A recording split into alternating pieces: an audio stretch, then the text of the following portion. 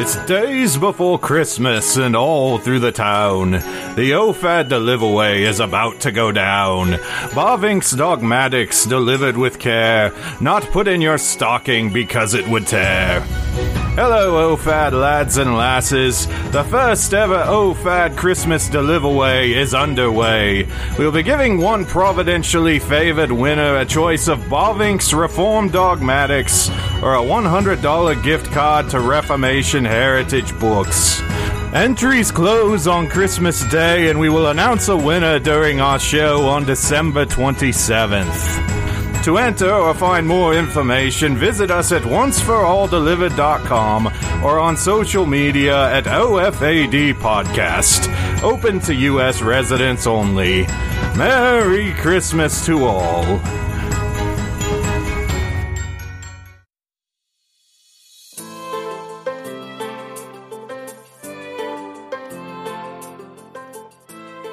Contend for the faith that was once for all delivered to the saints.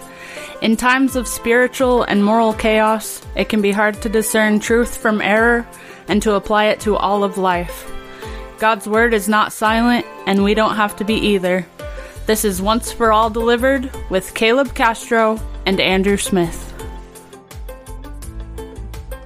Welcome to Once for All Delivered, Episode 3. Yeah. That's such an enthusiasm. The show would probably go a lot better if we, planned what we were going to say, but that's above our budget and such, but mainly our budget for mental capacity. If you would like to support, if you would like to receive better introductions and outros, then join us with a full-time subscription. Yes.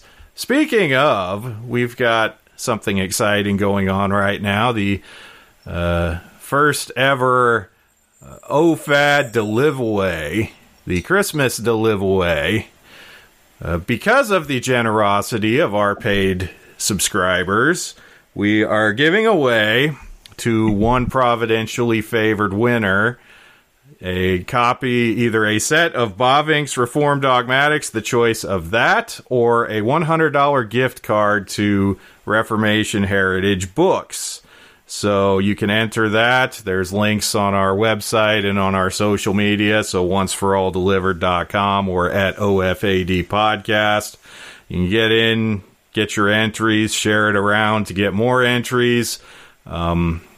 But yeah, an opportunity for you to get the biggest and best Bavinck on us for this Christmas. We'll be accepting entries through Christmas Day, and then we will announce a winner on our show that will air on the 27th, which is my birthday. But on my birthday, I give you gifts, apparently. Yeah, don't ever forget that. So that way next year, when Andrew's birthday comes around again, be sure to send him your wish list. Through his email. Yes, you won't just hear that announcement here, but also hear it on also on our feeds, whether you follow us on social media or you're following through your podcast provider. You can hear an announcement for the giveaway details, as well as a really fantastic accent from Andrew. I think it's something... Oh, but Caleb, that's not me. Because of the generosity of our paid subscribers, we have actually hired Santa Claus to do voiceovers for us. Oh, that makes a lot more sense. I didn't realize that the North Pole dialect of English is something of a transatlantic or British accent. Hey, I didn't either, but, live and learn. But all this to say, if you like doing things like this and us having things like this and want to help us grow the show, consider becoming a paid subscriber. We can do more new and fun and exciting stuff like this. Use it to grow the show, make it better. This is a way that you can help us do that, because we of the generosity of subscribers, we're able to do this giveaway and also hire Santa Claus. And so if you want us to keep doing things like that, consider supporting us. But anyway, wait, hold on. So the long story short then, for to summarize all of that, is you give us your money and we give you things. It's not communism. Don't ever confuse it with communism. It's pure capitalism, baby. Yes, it is. So on that note, let's talk about culture and stuff. Yeah. Grace Renews Nature. Episode 3, Part 2 of Grace Renews Nature. Andrew, you've actually referred to a couple times now for the image of God. You've referred to Ephesians 4:24 and Colossians 3:10. Do you want to go ahead and actually read those for us and kind of relate to our conversation then of what was lost and then what is being restored after the fall? Sure. So Colossians 3:10, and it's really interesting. I've been preaching the book of Colossians recently, and Colossians and Ephesians are very similar. In fact, one of my pastor friends was joking, Paul wrote a commentary on Colossians. It's called Ephesians. So in Colossians 3:10, you say, in fact, I'll read verse 9 just to get some context. It says, because it's Paul giving ethical teaching about the new man, the new life, as opposed to the old man. And so he says in verses 9 and 10, do not lie to one another, since you have put off the old man with his deeds, and have put on the new man, who is renewed in knowledge according to the image of him who created him. So this knowledge being according to the image of God, the creator. So that's where you get knowledge, as the confession uses. But then you go over to Ephesians 4, similarly says, I'm going to start actually up in verse 20 to build the context there. It says, but you have not so learned Christ, if indeed you have heard him and have been taught by him, as the truth is in Jesus, that you put off, concerning your former conduct, the old man, which grows corrupt according to the deceitful lusts, and be renewed in the spirit of your mind. And then this is verse 24. And that you put on the new man, which was created according to God. So there you have the image again, in true righteousness and holiness. So in these two verses, we get these three elements: this knowledge, righteousness, and holiness. This true knowledge, righteousness, and holiness, which is after the image of God. Yeah, and those could be further broken down. We already explained knowledge in terms of understanding oneself in relation to God, his neighbor, and the world around him. But then the righteousness is the ability to do justice, to do rightly, and a holiness is to do it in a devotion towards God, as a service and act towards God, setting apart one's whole self and external exercise of knowledge and righteousness towards God as an act of worship and praise to his glory. So the issue we need to deal with then is, if these are the things that belong to the image of God, what happens to them after the fall?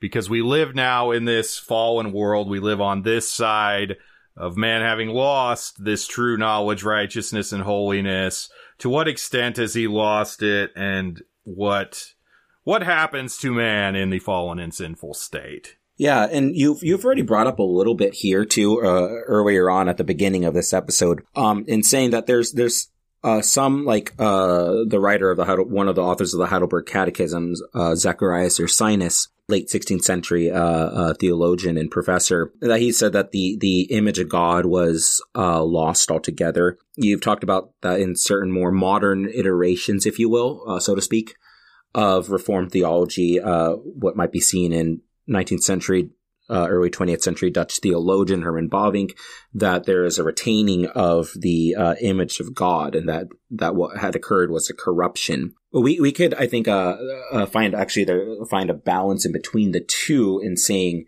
yes, both and. So strictly speaking, I would say Ursinus is correct in saying that with the image of God, the knowledge, righteousness, and holiness that had been written on the heart, in the soul, after the fall, was lost. And this is what actually makes man dead.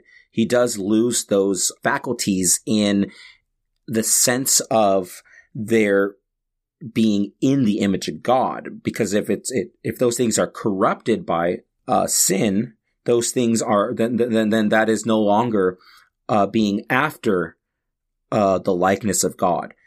As there is no sin in God, there is no darkness or dimming.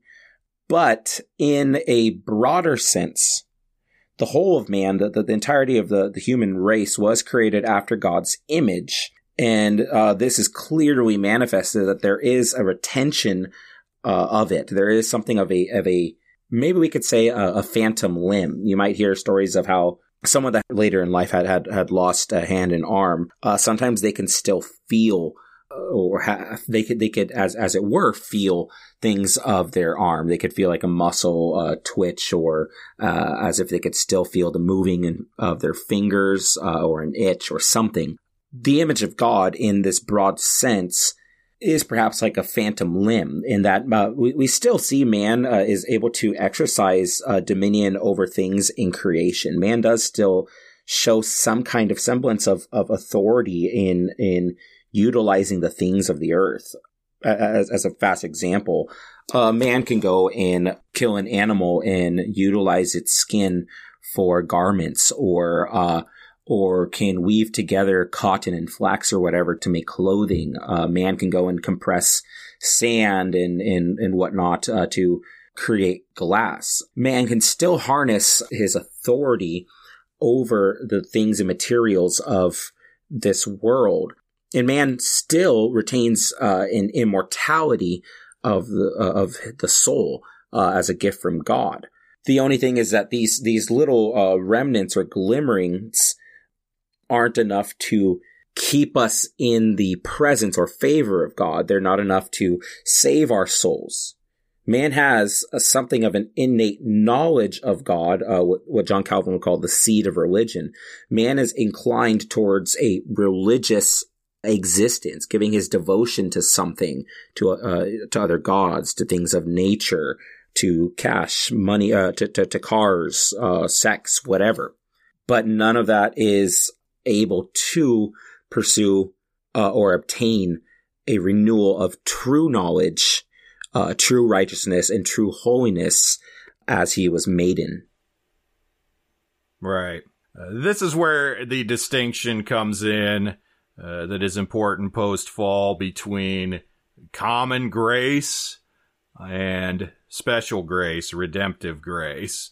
I have a quote here from Bavinck that I think helps to flesh out this relationship well. It is on Volume 2 of Reformed Ethics on page 149. It says, "But God also works with the entire human race more generally. Immediately after the fall, God delayed both eternal and temporal death." Because you think, in terms of the knowledge, righteousness, and holiness, that the loss of those, what is justly deserved, is death. But continuing on in the quote, "God also mitigated spiritual death in various ways. Spiritual death consists of the inability to do good and the inclination to evil, to live for sin and unto death. In many ways, God tempers this inclination to evil. From the fall onward, human life and humanity itself have come under the purview of common grace." So, that term. "It is not self-evident that humanity should exist. That we do exist and enjoy blessings is not simply grounded in the order of creation, because our sin forfeits our right to exist, as well as the content of our life. Nevertheless, as we distinguish the two spheres of creation and redemption, common grace belongs to the sphere of creation. This fruit of common grace, being allowed to retain something of what we by nature possessed in Adam, we must not forget, is a gift of grace. It is not ours by right or covenant. It is in this sense that we also speak of natural theology, natural morality, and natural law. Even though we retain them only as gifts, they are remnants graciously left behind for us of what we once possessed by nature. Leaving them for us and giving them to us is an act of grace, but the content of the giving, the gift itself, is not a superadded gift, but a natural gift. It can be expressed more clearly this way. All of life and all of humanity fall within the purview of patience of God's forbearance. I know that's a long quote and there's a lot there, but I think it helps to sort of flesh out the distinctions and implications of man in the post-fall state. There's a number of people, even in the Reform camp, or perhaps even you could say especially in the Reform camp, that does not like this language of common grace, because grace is seen to be restricted towards that which is for the purpose of salvation. There's a couple questions that we could ask then of, for one thing, we want to make distinctions without separations. We can make a distinction between something without saying that they are opposed from one another or that there is no common source. So in other words, we could say there aren't two graces in God when we say that there is a common grace and a saving grace. God doesn't have two graces, but this is a single grace with particular manifestations. So different ways of dealing with the world in particular people towards his overall purposes of the kingdom, the consummation in the new heavens and new earth.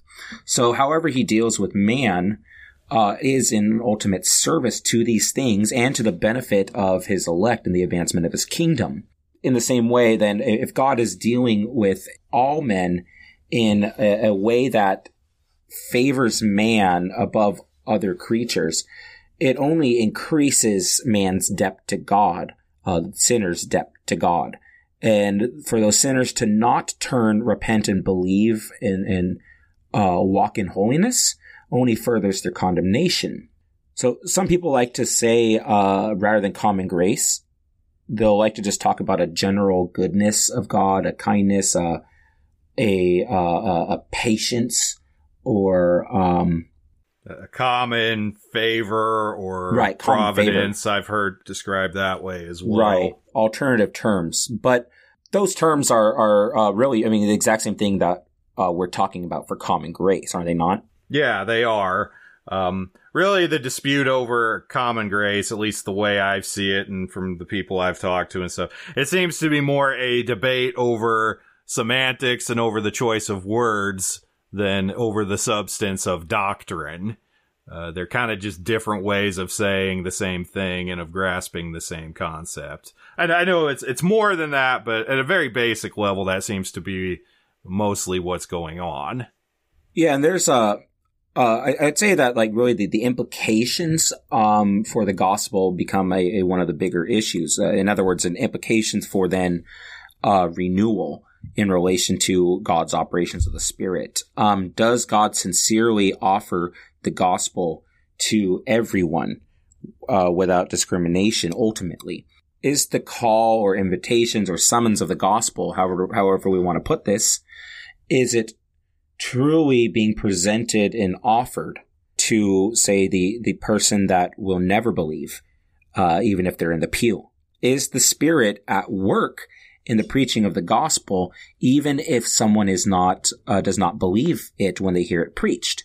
So those are questions for food for thought. This common grace is speaking of, though, as a whole, that God's Spirit is always at work for God's purposes. And he does exercise influence upon man as a whole.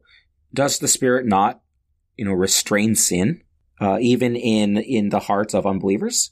I mean, clearly he does, and this was sort of hinted at in this Bavinck quote, and I've heard others put it. I know R.C. Sproul, for one, has said this, and others. This is a distinction between total depravity and utter depravity.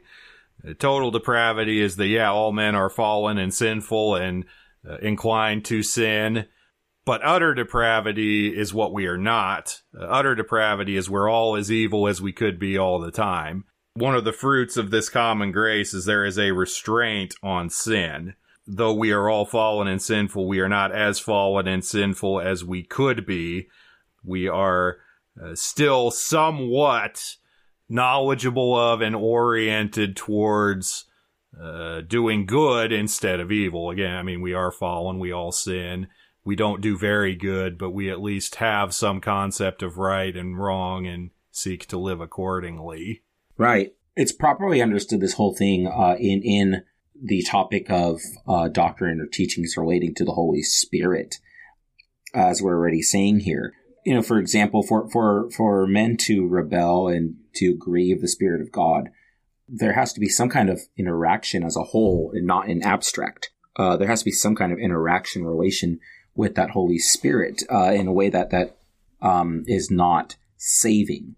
The Lord is preserving man.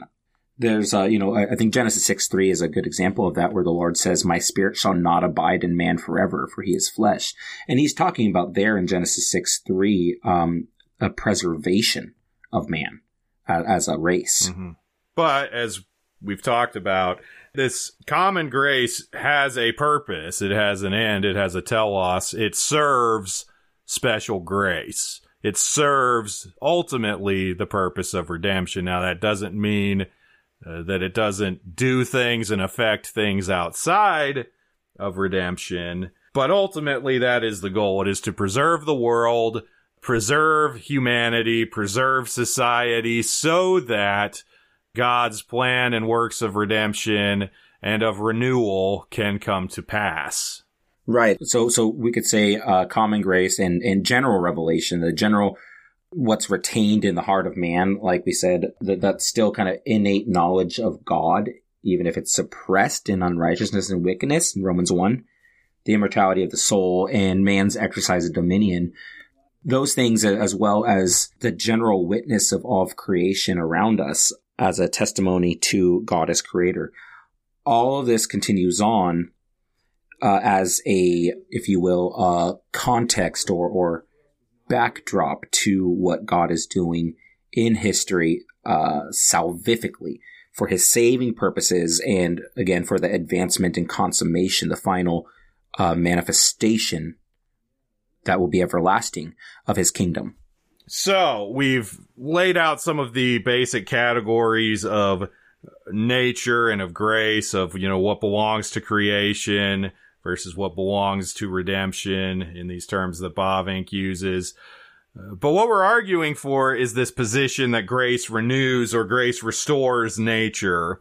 And so what we'd like to do is just quickly walk through some of the biblical evidence in favor of this position. Yeah, so in Hebrews 1:3, the author of Hebrews in that first chapter, and really, the entire book is talking about the superiority, supremacy of Christ in all things and over all things in a nutshell.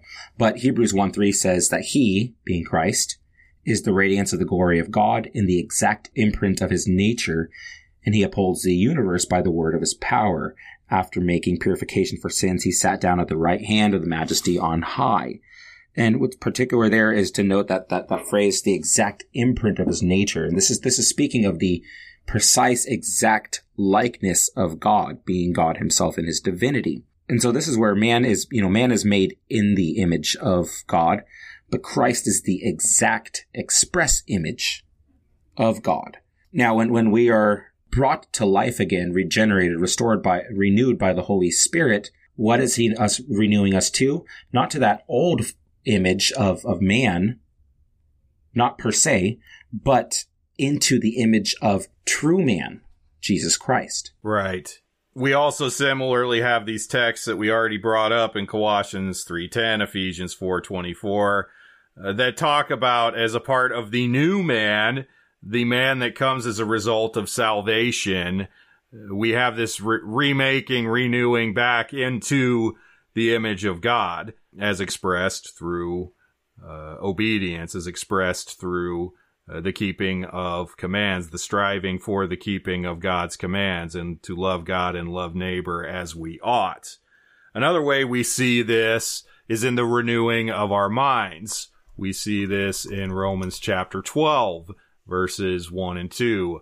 I beseech you, therefore, brethren, by the mercies of God, that you present your bodies a living sacrifice, holy, acceptable to God, which is your reasonable service. Now, just a quick pause there. We talk about being holy. True holiness is lost in the fall, so we're talking in terms of the giving back of the things that were lost. And then continuing into verse 2, and do not be conformed to this world, but be transformed by the renewing of your mind, that you may prove what is that good and acceptable and perfect will of God. So this renewing of our mind, there's a term, it's popular in like the thought and theology of like Cornelius Van Til and others, the noetic effects of the fall. The fall corrupts our true knowledge, it corrupts our reason, it corrupts our ability to think properly. But part of this renewal is we are being given back our ability to think properly, to think God's thoughts after him, to use the Bavinck term for it. And also to prove, so to know and to do what is good and acceptable and perfect to God, even if not perfectly in this life. There is at least a renewal, in our sanctification, there is a working towards gaining back that righteousness as well. And holiness. Yeah, it's a conformity to Christ's mind, Christ's affections, and Christ's will, which are all oriented to the glory of the Father through the power of the Holy Spirit. And so this is what comes is then also in man when he is united to Jesus by the Holy Spirit, which you'll often see throughout the New Testament spoken of in the phrase in Christ. That is what being in Christ is. We are in Christ by being united to him through the power of the Spirit. A brief text also kind of what we're talking about here, a famous one from Romans 8:29, talking about for whom he foreknew, he also predestined to be conformed to the image of his Son. We won't have to go into the whole election predestination thing here at this moment, but understand that the purpose or plan from the beginning for redeemed man is conformity to Jesus Christ. And we talk about this purpose of being conformed to Christ, the purpose of this all being for Christ. We get this point driven home in Colossians 3:15 and 16, and it ties us back to creation. It says he, so Christ, is the image of the invisible God, the firstborn over all creation. For by him all things were created, that are in heaven and that are on earth, visible and invisible, whether thrones or dominions or principalities or powers, all things were created through him and for him. You get similar language echoed in John chapter 1 in that famous Trinitarian prologue and about the incarnation. In John 1:3, all things were made through him, being the Word, the Son, Christ, and without him nothing was made that was made. So you also have in the Gospels echoing this, though Paul is more explicit on the purpose. It was made not only through him, but made for him and towards his purposes. Yeah, we could keep going this is all over, especially Paul's writings, but all throughout the New Testament. Ephesians 4:13, again, we'll talk about coming into the unity of the faith and the knowledge of the Son of God, to a perfect man, to the measure of the stature of the fullness of Christ. And so so what we're looking forward to at the end of all things of this age, is a renewal to the fullness of Christ, or growing into that full maturity and expression of the image of Jesus Christ. And along with that, as Andrew had read from Colossians 1:15 and 16, that all things are made through him and for him, is also then a covering of the entirety of creation, that all things are for him, and they have a purpose in place in the renewal of this fallen world. And this also brings forth things like, if we're looking at we're being renewed, if we're being restored to what we were and what we had before creation, then that incorporates things like we're being renewed and restored in dominion over creation, things of that sort. And that's going to be the things that as we work through the rest of this series, we'll be working out as far as like in light of this biblical doctrinal teaching, how do we relate to the world around us? How do we relate to culture? Those are the issues we're going to continue to flesh out, as well as look at some more alternative views, various ways and ideas and differing ideas on how people work these things out practically.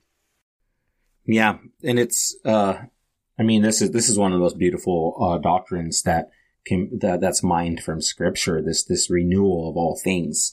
You could talk about 1 Peter 1 and this hope, this expectation and hope of glory.